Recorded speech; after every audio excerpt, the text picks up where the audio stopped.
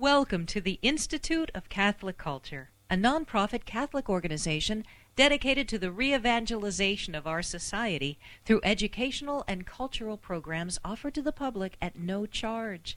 This and other presentations, hundreds of hours of audio, are available for free on our website, www.instituteofcatholicculture.org. There you can listen to or download educational programs related to all aspects of our divine faith and review our schedule of upcoming events. We hope you can join us in person. Father William, welcome back.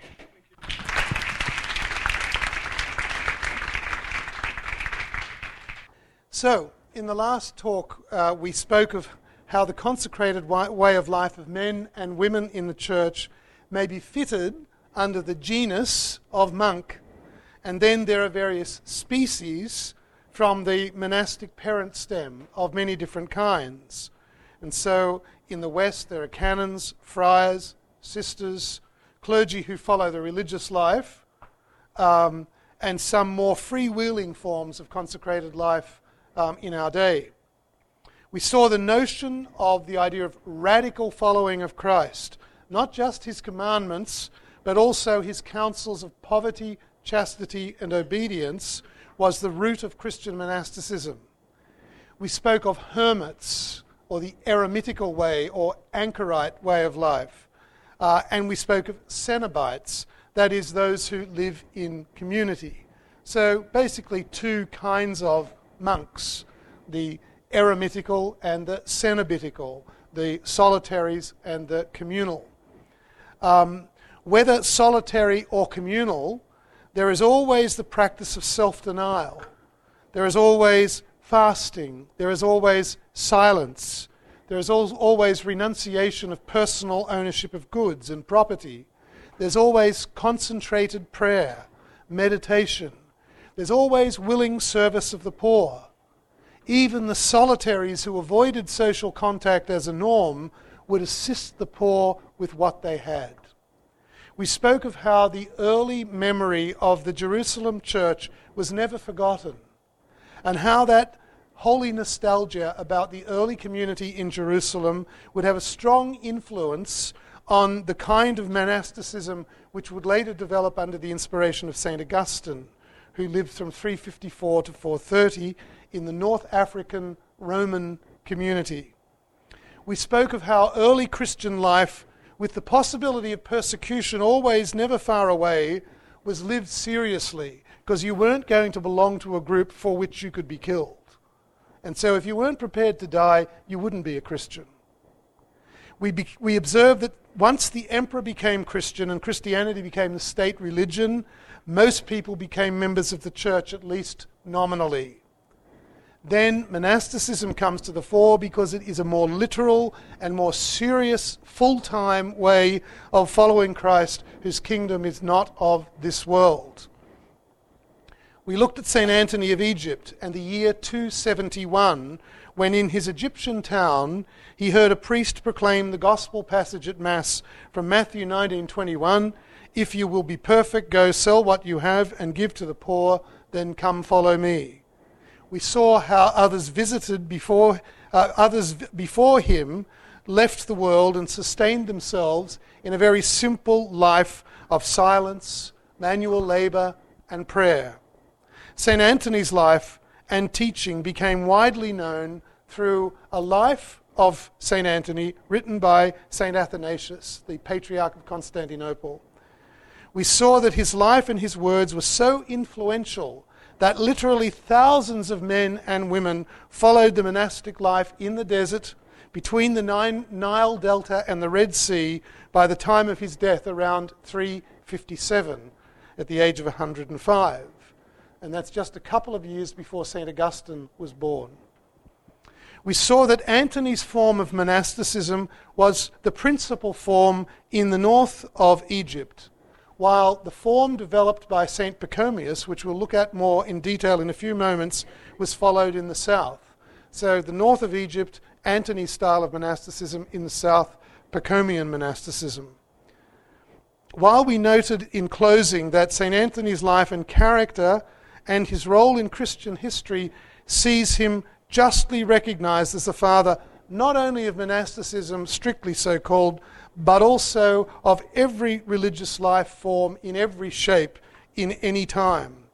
And really for someone to say that, the monastic influence of St. Anthony, is not part of the way our community lives, well, there's something wrong with the way your community lives, or at least of your awareness in a religious community, if they don't see, in some sense, similar outlines of priorities to those that St. Anthony had back in the desert. Few names have exercised more influence deep and lasting on the vocation of consecrated life. Professor Norman Baines, a noted 20th century British historian of the Byzantine Empire, wrote that the monasticism of the Egyptian fathers of the desert, so these first monks that we talked about, was Egypt's greatest gift to the world. Egypt's greatest gift to the world. And he added, what monasticism has meant in the history of Europe cannot be calculated. And it came originally from the Egyptian desert, spread eventually to Europe, and the great monasteries of the Middle Ages, east and west, were the repository, as we saw, of culture and faith and a whole lot of other things besides. And so what the history of monasticism has meant in Europe cannot be calculated. Before continuing, we need to clarify the relationship between monks and priests. Okay? The monk of the desert was not necessarily a priest. Most monks, in fact, were not priests. Neither St. Anthony nor St. Benedict were priests. And later, Francis of Assisi is not a priest either. St. Pachomius, of whom more will be said shortly, was visited in 333 by St. Athanasius, who was deeply grateful to Pachomius for his zealous defense of the true faith against the Arian heresy. When Archbishop Athanasius wanted to ordain him, St. Pachomius fled. He would not be ordained. Monks formed a different class from the clergy. The clergy stayed in the world and helped the bishop in running the church. Many of the clergy, the priests, were married men with families. For a long time, the difference between monks and clergy remained a clear difference. Monks were those laymen who went out into the desert to follow Christ in a radical way. The clergy were the guys who helped the bishop run the church. Two very different entities. The monk fled immersion with other people in order to save his soul away from temptation and to follow Christ in his radical poverty, chastity, and obedience. Now, later, some monks were ordained priests in order to administer the sacraments to their fellow monks. So you had some monks who became priests. Even today in the East, the priest monk is a person distinct from the usual monk who is a layman. So the golden age of hermit life in Egypt ran from around, say, 330 to 440. The first fathers of the desert lived alone or perhaps in twos or threes adjacent to each other in caves, huts, or brick-built cells. They supported themselves on the vegetables they grew and the small fields that they kept. They made baskets from palm fronds, which they sold to visitors or merchants. And with the money, they bought the necessities of life and they aided the poor. They spent their time in work, in prayer, in reading, and in memorizing the scriptures. The Benedictine monastic historian Don David Knowles observed that such a life, if it were to be satisfying and fruitful, demanded an uncommon degree of psychological stability and self-control. Their contemporaries were fascinated by their self-discipline, and they told stories far and wide about these holy men, who, though they were solitaries, were constantly being sought after by people who wanted prayers and wanted advice. Some modern writers, basing their judgments on their own modern standards, criticize the penances of the Desert Fathers. Sometimes there may have been the motive of one monk wanting to perform a feat to prove himself for reasons of more ego, perhaps. Or he may have desired to outperform a neighbouring hermit with some great feat. However, the element of severe physical and mental endurance, considered as a spiritual discipline, was at the heart of the early monastic climate. It was a spiritual discipline for a greater purpose that was the motivating factor.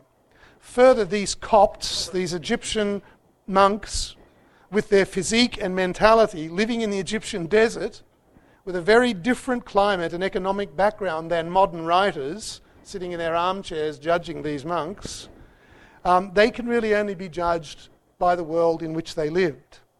And that world marveled at them and loved them and sought them out and wanted their prayers. With St. Pachomius, who lived from about 286 to 346, we see how it was an easy step from the solitary life to the life of a group of hermits together. He may be called the father of monks of community or common life. He was born to pagan parents. Around the age of 20, he was conscripted in a Roman army conscription drive. Not too happy about that. The officers knew that many of the conscripts were unwilling, so they lived basically in captivity. It was here that local Christians would bring daily food and comforts to the inmates. And these young conscripted soldiers thought, why are these people bringing us this stuff? You know, they don't know us. But they did it for love of Christ, their God. And so many of them became interested in who these people were that brought them food and comfort. Made a lasting impression, certainly on Pachomius, and he vowed to investigate Christianity further once he was released from the army. As fate would have it, he was able to get out of the army without ever having to fight. He was converted and baptized. He then came into contact with a number of well-known ascetics and decided to pursue their way of life. He sought out a hermit named Palemon and came to be his follower. After studying 7 years with the elder Palemon, Pachomius set out to lead a life of a hermit near our friend St. Anthony. Pachomius imitated his practices until, according to a legend, he heard a voice in Tabanisi in the year 315 that told him to build a dwelling for hermits to come to. Earlier, St. Macarius had created a number of proto-monasteries called laves or cells, where holy men would live in a community setting who were physically or mentally unable to achieve the rigors of Antony's solitary life. So Pachomius set about organizing these cells into a formal organization. And there were men who joined them who were physically well and mentally strong, and so on.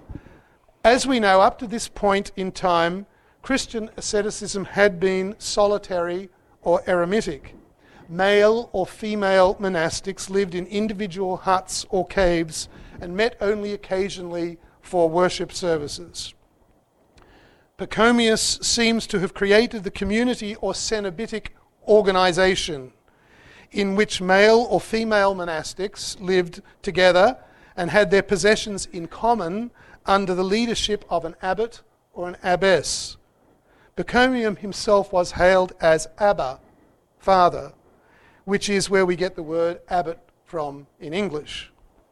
This first cenobitic community was in Tabanisi, Egypt. Here the monks lived and worked together. Recruits came in floods. When he died, St. Pachomius was the father of a large group of monasteries containing possibly 5,000 inmates. One scholar, Kenneth W. Hall, says at the time of the death of St. Pachomius, there were 3,000 monasteries dotting Egypt from north to south. Within a generation after his death, this number grew to 7,000. And then moved out of Egypt into Palestine, the Judean desert, Syria, North Africa, and eventually Western Europe. And certainly when we talk about Syria, we're talking about the Middle East. And as it was being advertised at the beginning by Sabatino, the Middle Eastern church was very much influenced and very much the home of these men. These men lived everywhere in that Middle Eastern area. Apart from writing a rule, St. Pachomius organized a very detailed description of how the life was to be shaped. By the time of his death, it could be said that a very developed and excellent monastic order was in existence. All the material framework was set down. There was to be a church, a refectory, an assembly room, the cells the monks lived in, and an enclosure wall around the whole deal. Sometimes that was for protection from crazy desert raiders and other people. So it was an organized and structured life. Also, the daily life of prayer with all its parts was arranged and set down. What psalms were to be said, when, and so forth. The spiritual discipline of poverty, chastity, and obedience was established, and the whole complex was knit together by firm strands of control. The Pachomian monasteries were composed of numerous houses within the monastic enclosure. Each of these had 30 or 40 monks in each of these houses within the enclosure. And these 30 or 40 monks were all grouped together according to their particular craft. So the monks who were tailors would all be in one house of 30 or 40. And it was their job to clothe everybody else, out of the 2,000 or whatever in the big community.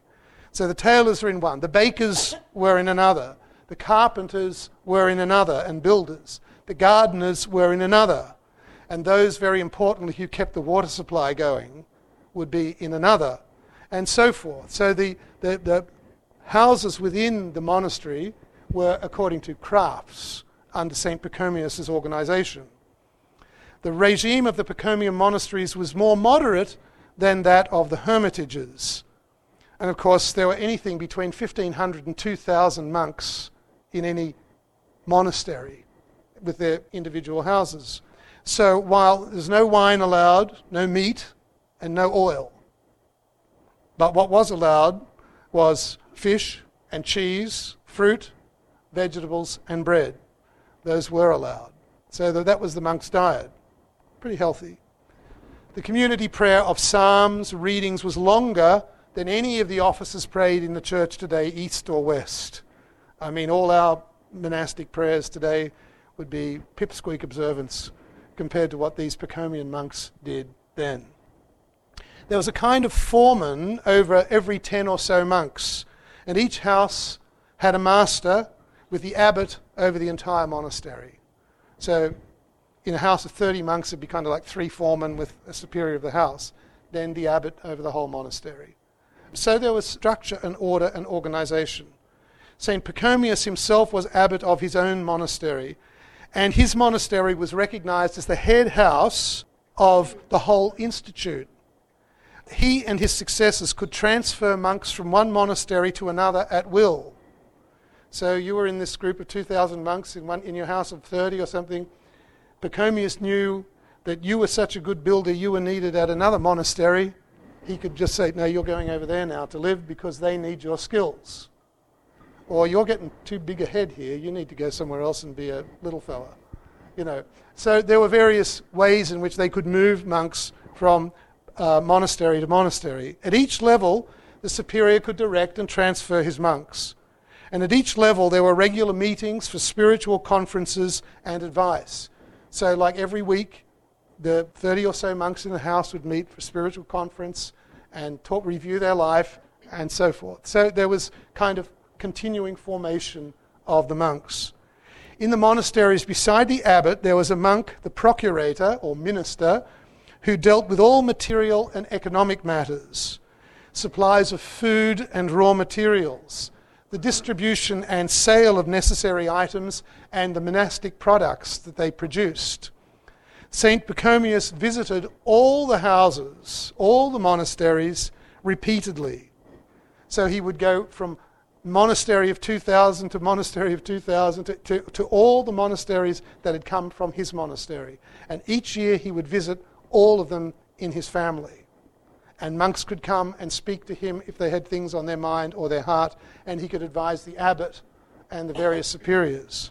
So this is really kind of like what a later order will become, a religious order. You can see here Pachomius has already kind of got the ideas. Twice a year there was a general gathering at his monastery.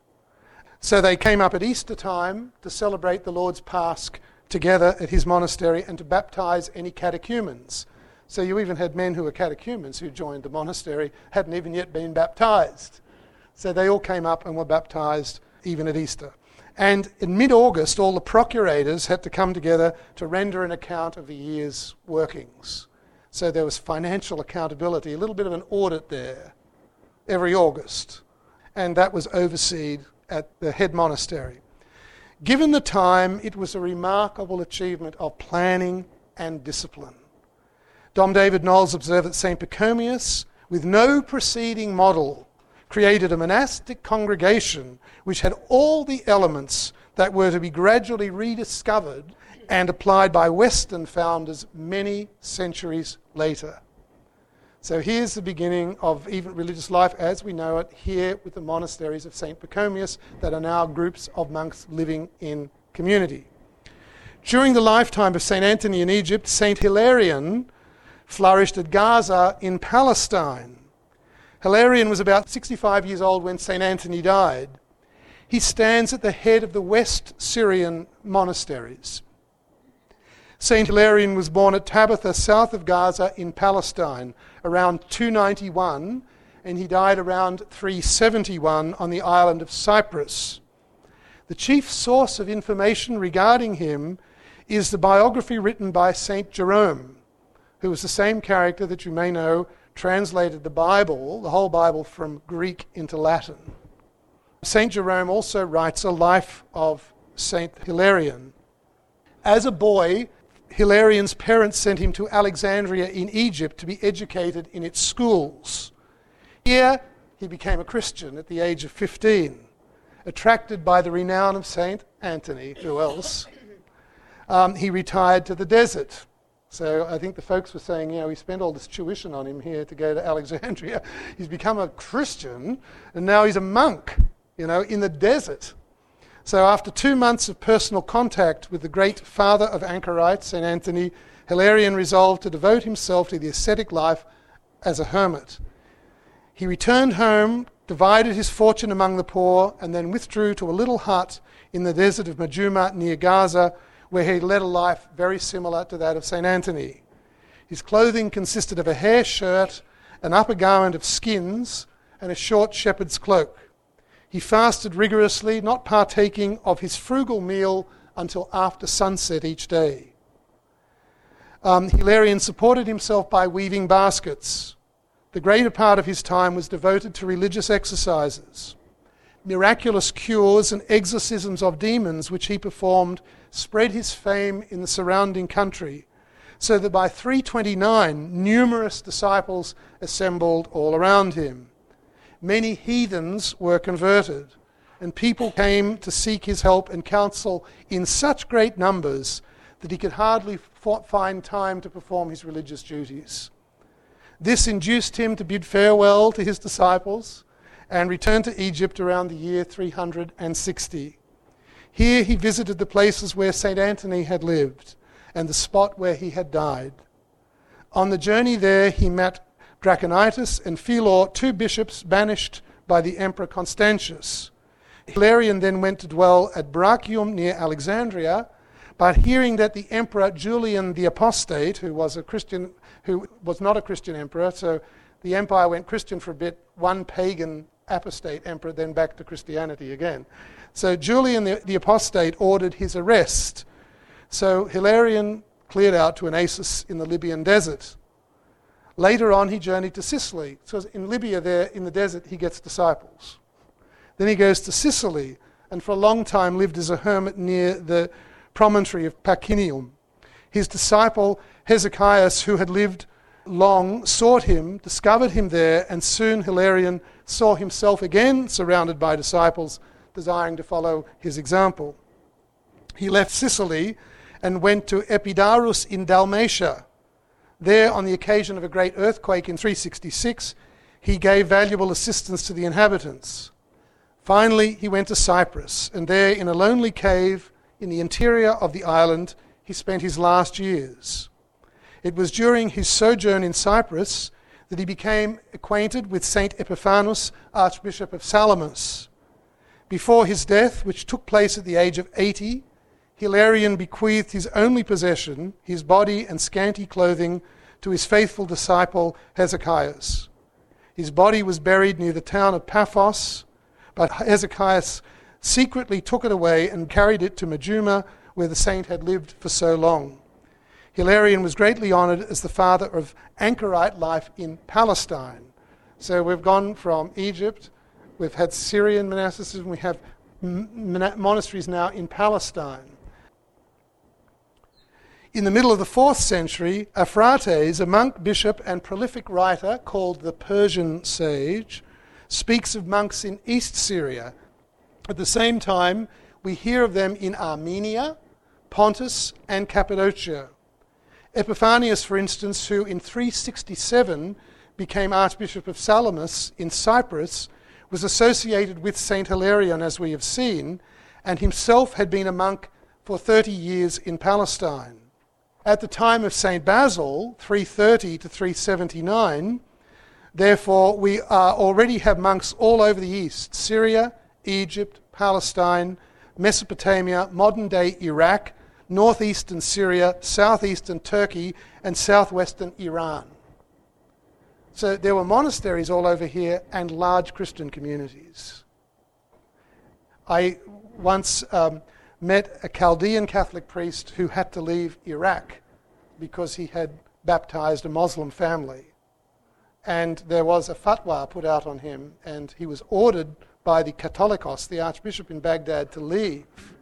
And so he's in Southern California ministering to Chaldean Catholics. And there are so many of them who are exiles from Iraq because they're Catholics. Because they're Catholics. Some people in Southern California go, "Oh, what are all these Arabs doing here?" They're not Arabs. they're actually Iraqi Catholics who have been Catholics since before this time. We sometimes have a very blinkered idea of things that we only know about Europe and the Roman form of Catholicism. But there are many, many other forms of Catholicism, as we see here in the 4th century, right throughout the Middle East. It's Christian. Besides the institutions which would later be copied, at least in part, and the rich examples of holiness, the Egyptian monasteries also left to posterity a rich literature of the spiritual life. There are 3 collections of the short, pithy sayings of the Desert Fathers, the recorded advice of famous anchorites. So that's what the handout is there. The first is it's sort of a longer story, but then on the last couple of pages, there are some really neat little short sayings of various Desert Fathers. There are hundreds of them in this collection I'm speaking about, but I wanted to give you a sampling of these this evening. There is also the Lusiac history of the Greek writer Palladius, the outcome of his visit to Nitra and the other monastic sites around 400. There are also the institutes and conferences of John Cassian, whom we mentioned last week as a native of Scythia, and he was able to visit parts of southern Russia and Ukraine. Scythia is parts of Russia and Ukraine, Azerbaijan, parts of Belarus, Poland, and Romania, and a disciple both of St. John Chrysostom of Constantinople and Pope St. Leo the Great. So John Cassian brings the monastic life further afield. He lived 15 years among the anchorites of Egypt and Syria, and he presented their doctrines to the monks even of Lorraine and Provence in France. The Rule of St. Benedict is laced with quotations from John Cassian. His conferences were read every night before Compline in medieval monasteries. They were the handbook of many saints, as various as St. Thomas Aquinas or Teresa of Avila. They were still reading the institutions of John Cassian from all those centuries before, around 400. In Syria, St. Ephrem, who lived from 306 to 373, was a monk and a prolific Syriac language hymnographer, theologian and poet. A hymnographer, he wrote lots and lots and lots of hymns, because his idea was if people can sing melodies with words of the truth, that's a very good way to beat heresy. So we even have some of the hymns of St. Ephrem in English. One of them is translated as Virgin, Holy, Marvelous. Thou didst bear God's Son for us. It's a nice rhyming pattern, but it's packed with doctrine.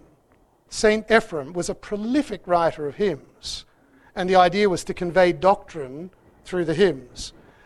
He also founded the School of Edessa with a monastic framework of vowed students and the task of spiritual service for the surrounding hermits. So you kind of have with Ephrem now almost a monastic university, if you like. This school later became the centre of learning for the Church of the East. St. Ephrem wrote a wide variety of hymns, poems, and sermons in verse, as well as prose biblical exegesis. These were works of practical theology for the building up of the church in troubled times. Ephrem's works witness to an early form of Christianity in which Western ideas take little part. He has been called the most significant of all the fathers of the Syriac-speaking church tradition. In fact, Pope Benedict XV, in his encyclical letter of the 5th of October 1920, speaks of St. Ephrem's monastic fervour and his influence as a monastic educator. And I quote Pope Benedict XV, "Ephrem never left his solitude in Edessa except on fixed days to preach. In his preaching he defended the dogmas of faith from swelling heresies. If, conscious of his lowliness, he did not dare to rise to the priesthood, he nevertheless showed himself a most perfect imitator of St. Stephen in the lower rank of the diaconate. He devoted all his time to teaching scripture, to preaching, and to instructing the nuns in sacred psalmody. Daily he wrote commentaries on the Bible to illustrate the Orthodox faith. He came to the aid of his fellow citizens, especially the poor and the stricken. What he sought to teach others, he first did absolutely perfectly. In this way, he could serve as the example which Ignatius Theophorus proposes to the deacons when he calls them charges of Christ and asserts that they express the mystery of faith in a pure conscience." End of quote. Syria also witnessed a strange class of solitaries chained to rocks, either in a cave or in open air, and the still stranger solitary monks who remained standing motionless either on the ground or on a pillar. Of these, the most celebrated was Simeon the Elder, or Simeon Stylites, that's Simeon on the pole. He lived from 389 to 459.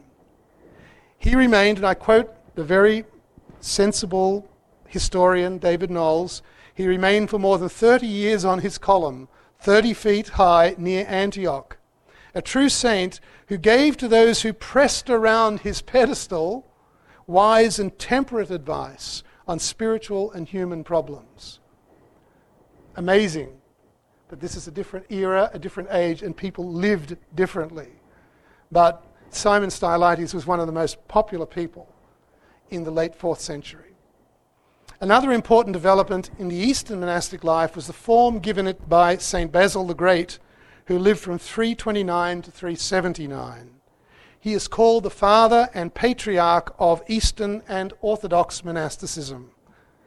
Though he wrote no rule like that of Augustine or Benedict, his conferences and replies to questions were treated as a guide and were quoted as a rule by St. Benedict and others. He formed no congregation or order like Pachomius, but he made his monasteries homes of charity, containing orphanages, hospitals, workhouses, farms, and hospices, in this respect anticipating the Western orders of the later Middle Ages. St. Basil of Caesarea, or Basil the Great, was born into a wealthy family of Basil the Elder, famous for his scholarship as a rhetorician, and Amelia of Caesarea around 330 in Caesarea Mazaca in Cappadocia, now known as Kayseri in Turkey. It was a large household containing 10 children, the parents, and Basil's grandmother, St. Macrina the Elder. His parents were known for their piety, and his maternal grandfather was a Christian martyr executed in the years prior to Constantine's conversion. 4 of St. Basil's siblings are known by name and are saints, according to various Christian traditions. His older sister, St. Macrina the Younger, was a well-known nun who instructed many young women on the monastic life. His younger brother, St. Peter, served as Bishop of Sebaste in Armenia and wrote a few well-known theological treatises. His brother, St. Naucratius, became an anchorite and inspired much of Basil's theological work. Perhaps the most influential of Basil's siblings was his younger brother, St. Gregory. Gregory was appointed by Basil to be the Bishop of Nyssa, so Gregory of Nyssa. And he produced a number of writings defending the Nicene theology and describing the life of the early Christian monasteries. St. Basil is remembered as one of the most influential figures in the development of Christian monasticism. Not only is Basil recognized as the father of Eastern monasticism, histories recognize that his legacy extends also to the Western Church, largely due to his influence on St. Benedict.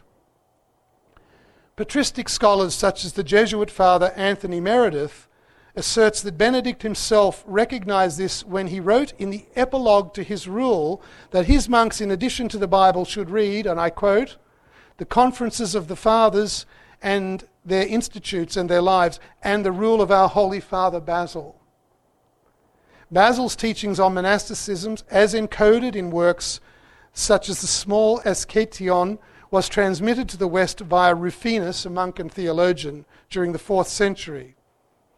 Through his examples and teaching, Basil effected a noteworthy moderation in the austere practices which were previously characteristic of monastic life. He is also credited with coordinating the duties of work and prayer to ensure a proper balance between the two.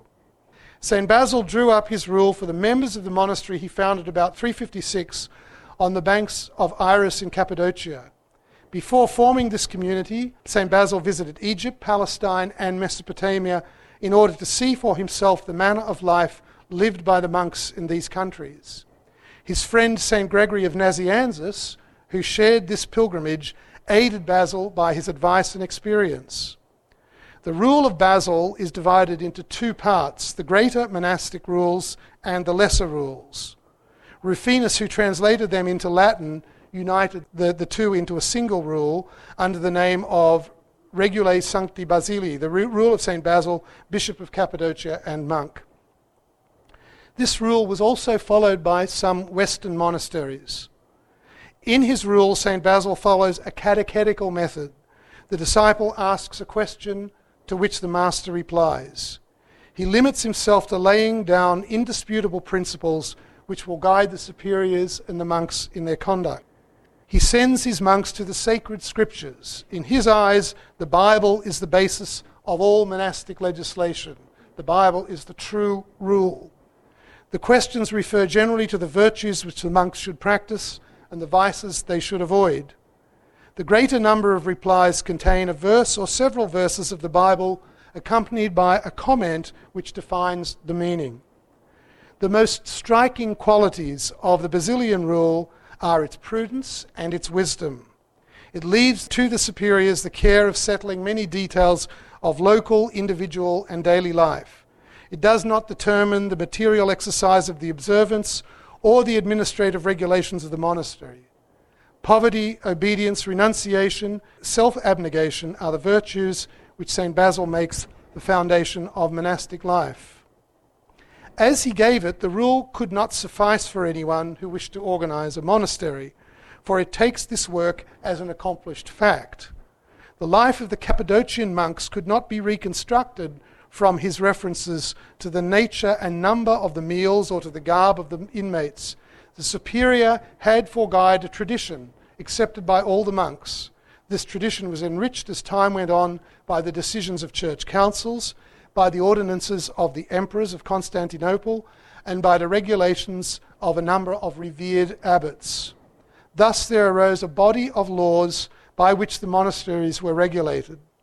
Some of these laws were accepted by all, others were observed only by the houses of some one place or area, while there were regulations which were applied only to certain communities.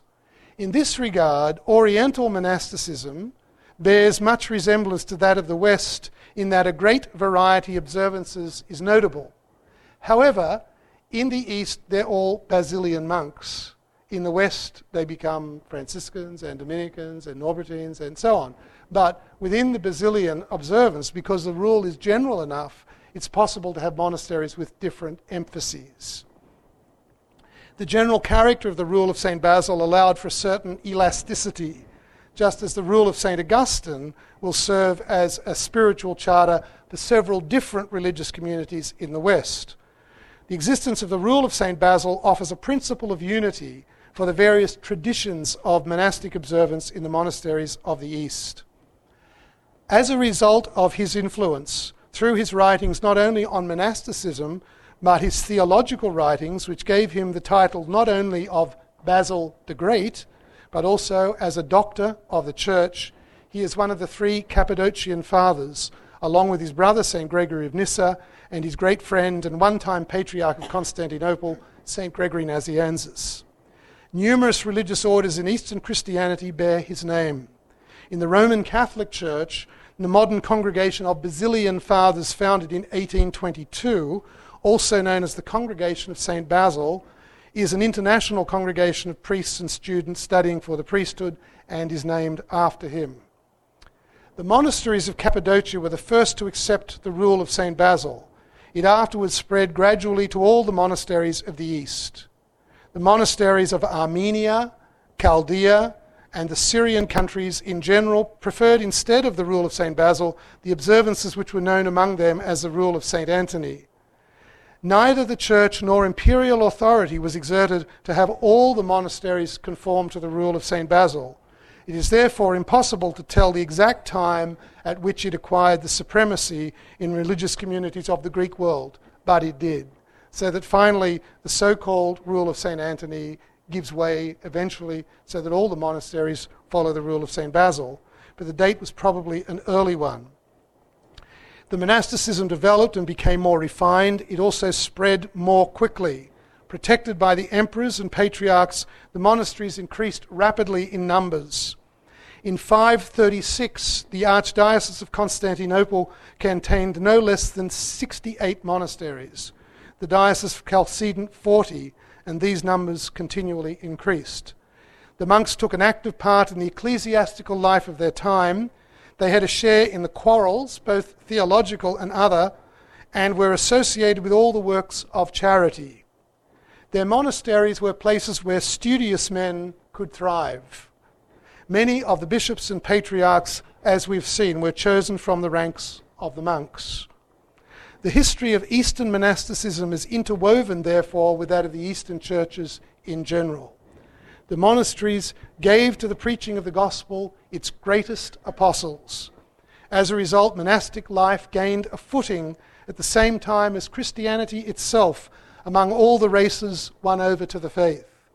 The position of the monks in the empire was one of considerable influence, and their wealth helped to increase that influence. In this, their development ran a course parallel to that of the monks in the West. The monks, as a rule, followed the theological issues of the emperors and patriarchs. They showed no notable independence except during the iconoclastic persecution.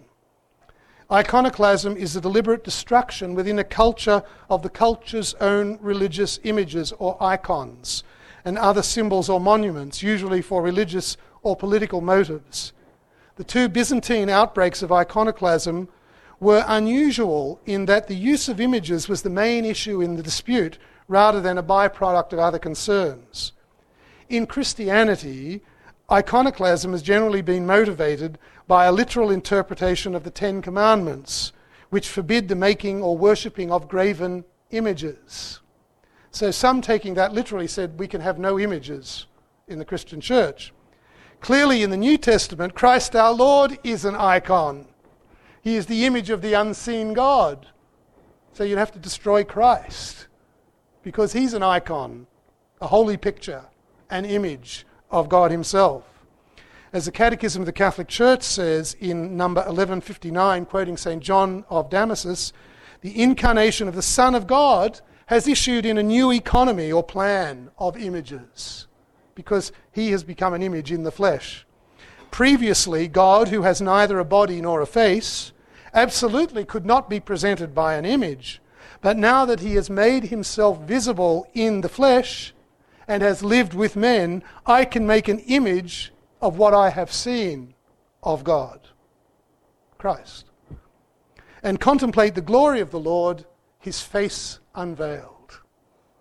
The monks themselves produced icons and firmly defended the use and respect for sacred images.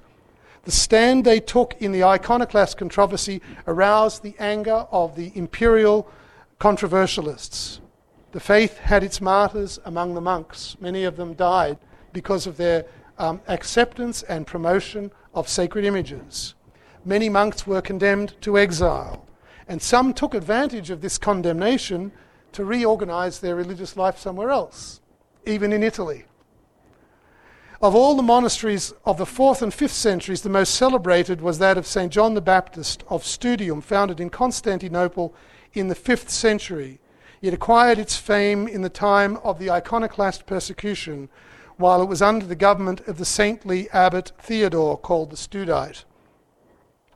Nowhere did the imperial emperors meet with more courageous resistance than among the monks. At the same time, the monastery was an active centre of intellectual and artistic life, and a model which exercised influence on monastic observances in the whole of the East.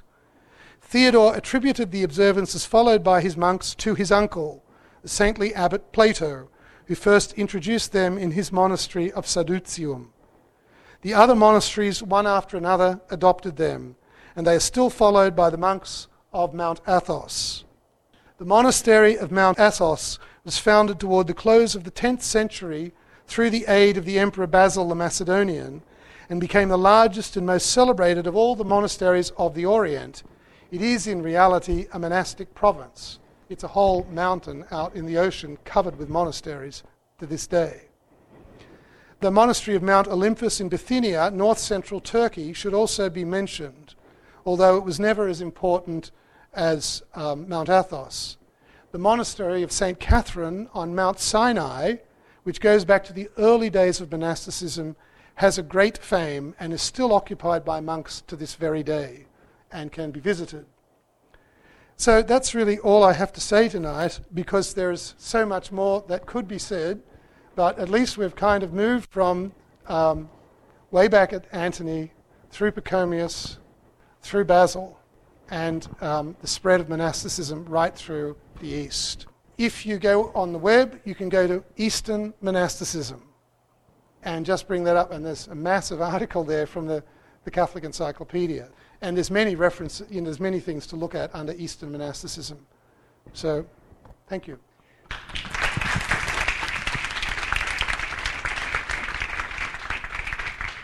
Thank you, Father William.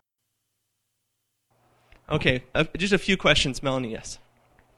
Okay, so Father William, I was kind of wondering about the icons and writing the icons and everything that the monks were doing. You mentioned last week that in the West that they were doing all the writing of the holy books and everything. Calligraphy and so on, yeah. East and West, yeah. Was it the same was that something exclusively the purview of the monks, or did Well, the very term we have of people who do secretarial work, we called at one time clerical work.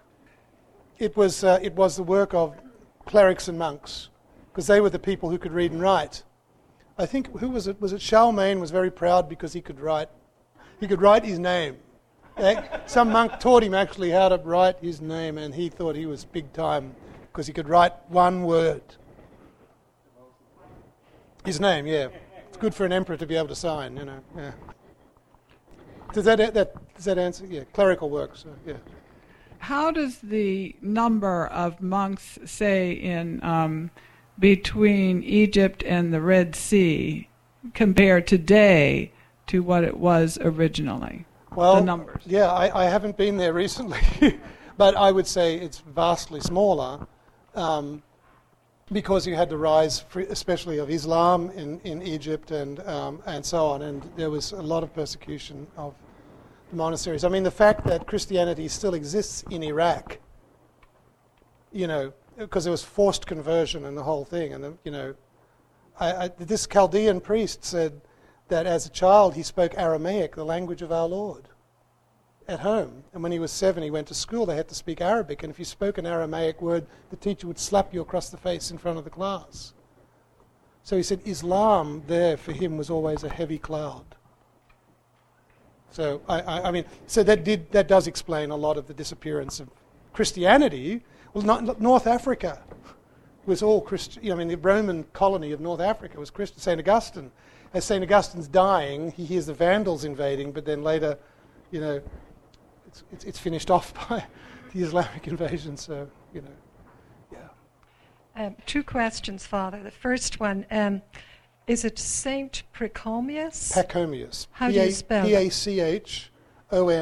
Pachomius. And my second question, thank you, Father, is in the Dead Sea Scrolls, are any of these communities that you mention, is this reflected in those scrolls at all? No, because the Dead Sea Scrolls emanate from Jewish ascetics who were followers of Judaism, who lived a community life, who reacted against the corruption of the high priesthood in Jerusalem, which was kind of a sort of puppetry of various other forces. And so so some of the themes are there, like pure religion.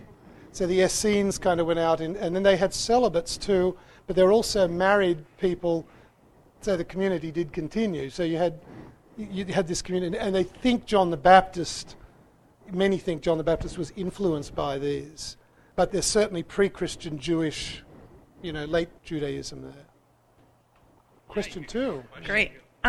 Mine's actually a follow-up to that, because I was thinking about, why monasticism and the explosion of that in the Christian communities. I mean, you've got Jain monks and Buddhist monks and this, that, and the other, but it doesn't seem to me that Judaism as a religion really emphasized that.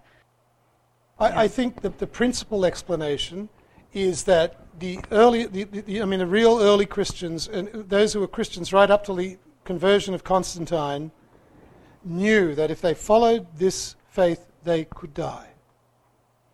Do I want my children in a religion for which they could be killed? St. Tarcisius, the little boy, who took the sacrament to prisoners, and the other kids wanted to see what he had, and he wouldn't open it, and God, by a miracle, preserved his hands locked, and no matter what they did, they couldn't get it, and they killed him. And later, I think a deacon or a cleric came, and his hands immediately opened, and he took the sacrament.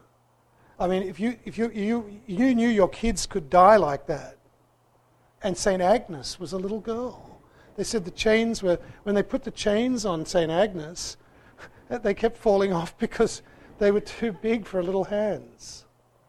And she knowingly died absolutely for the faith. Those saints in the Roman canon, Anastasia and, all those, to be a Christian was to be really, really serious. It was a serious business, but it was joyful, and the community were wonderful. They shared everything in common and all these wonderful things, But when, the whole empire becomes Christian, I want to be a magistrate, so when's this baptism business happen, I'll go to the classes, or whatever, and there was more than classes, but all sorts of people, ran into the church, because now the emperor's a Christian, his sons, Constantine's sons, went around executing pagan priests.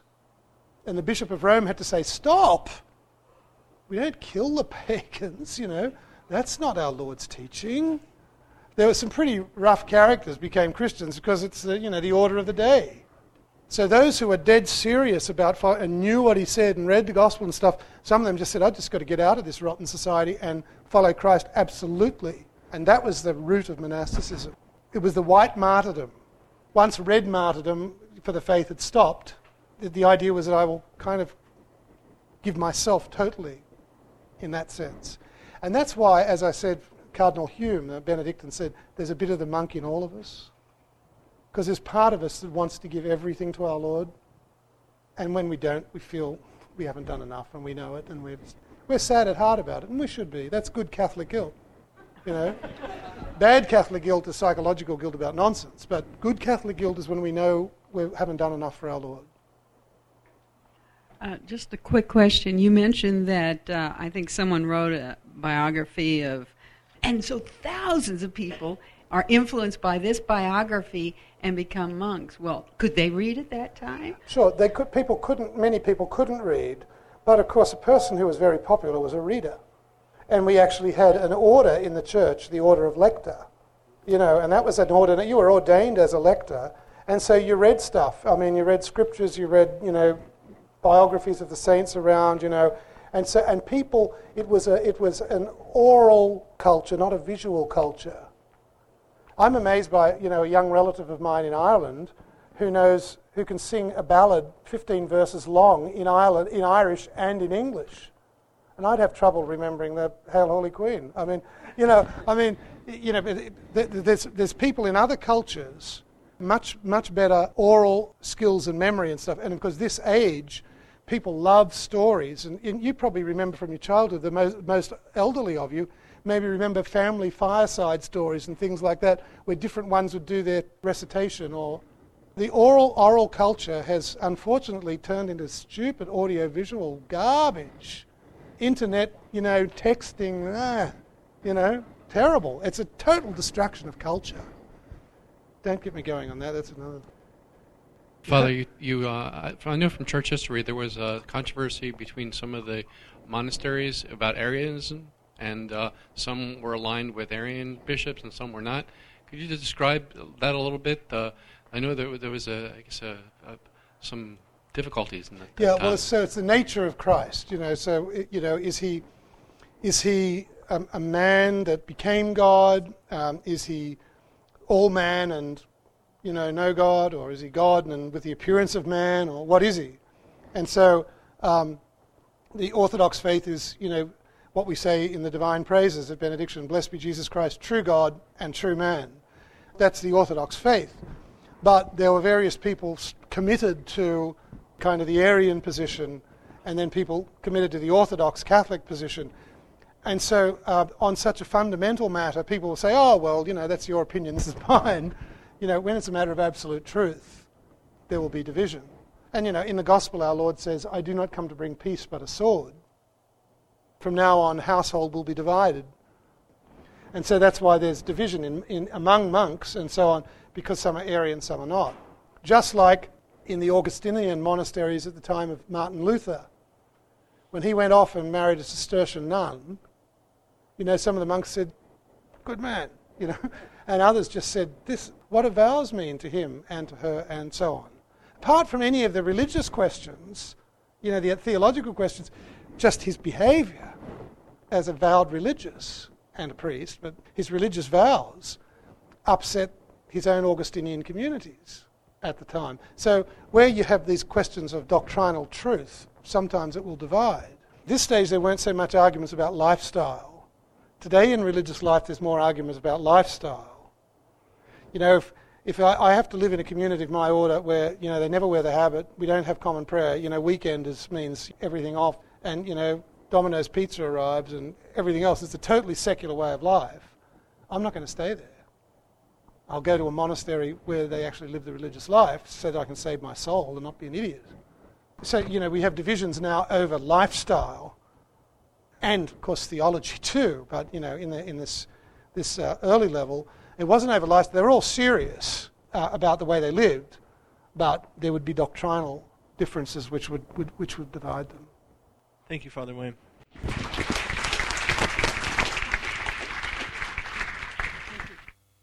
We hope you enjoyed this presentation from the Institute of Catholic Culture. If you'd like to learn more about the mission of the Institute and how you may become a part of this important work, please visit our website at www.instituteofcatholicculture.org or call us at 540-635-7155. And may the glory of Christ Church be ever more manifest upon the earth. St. John the Evangelist, pray for us.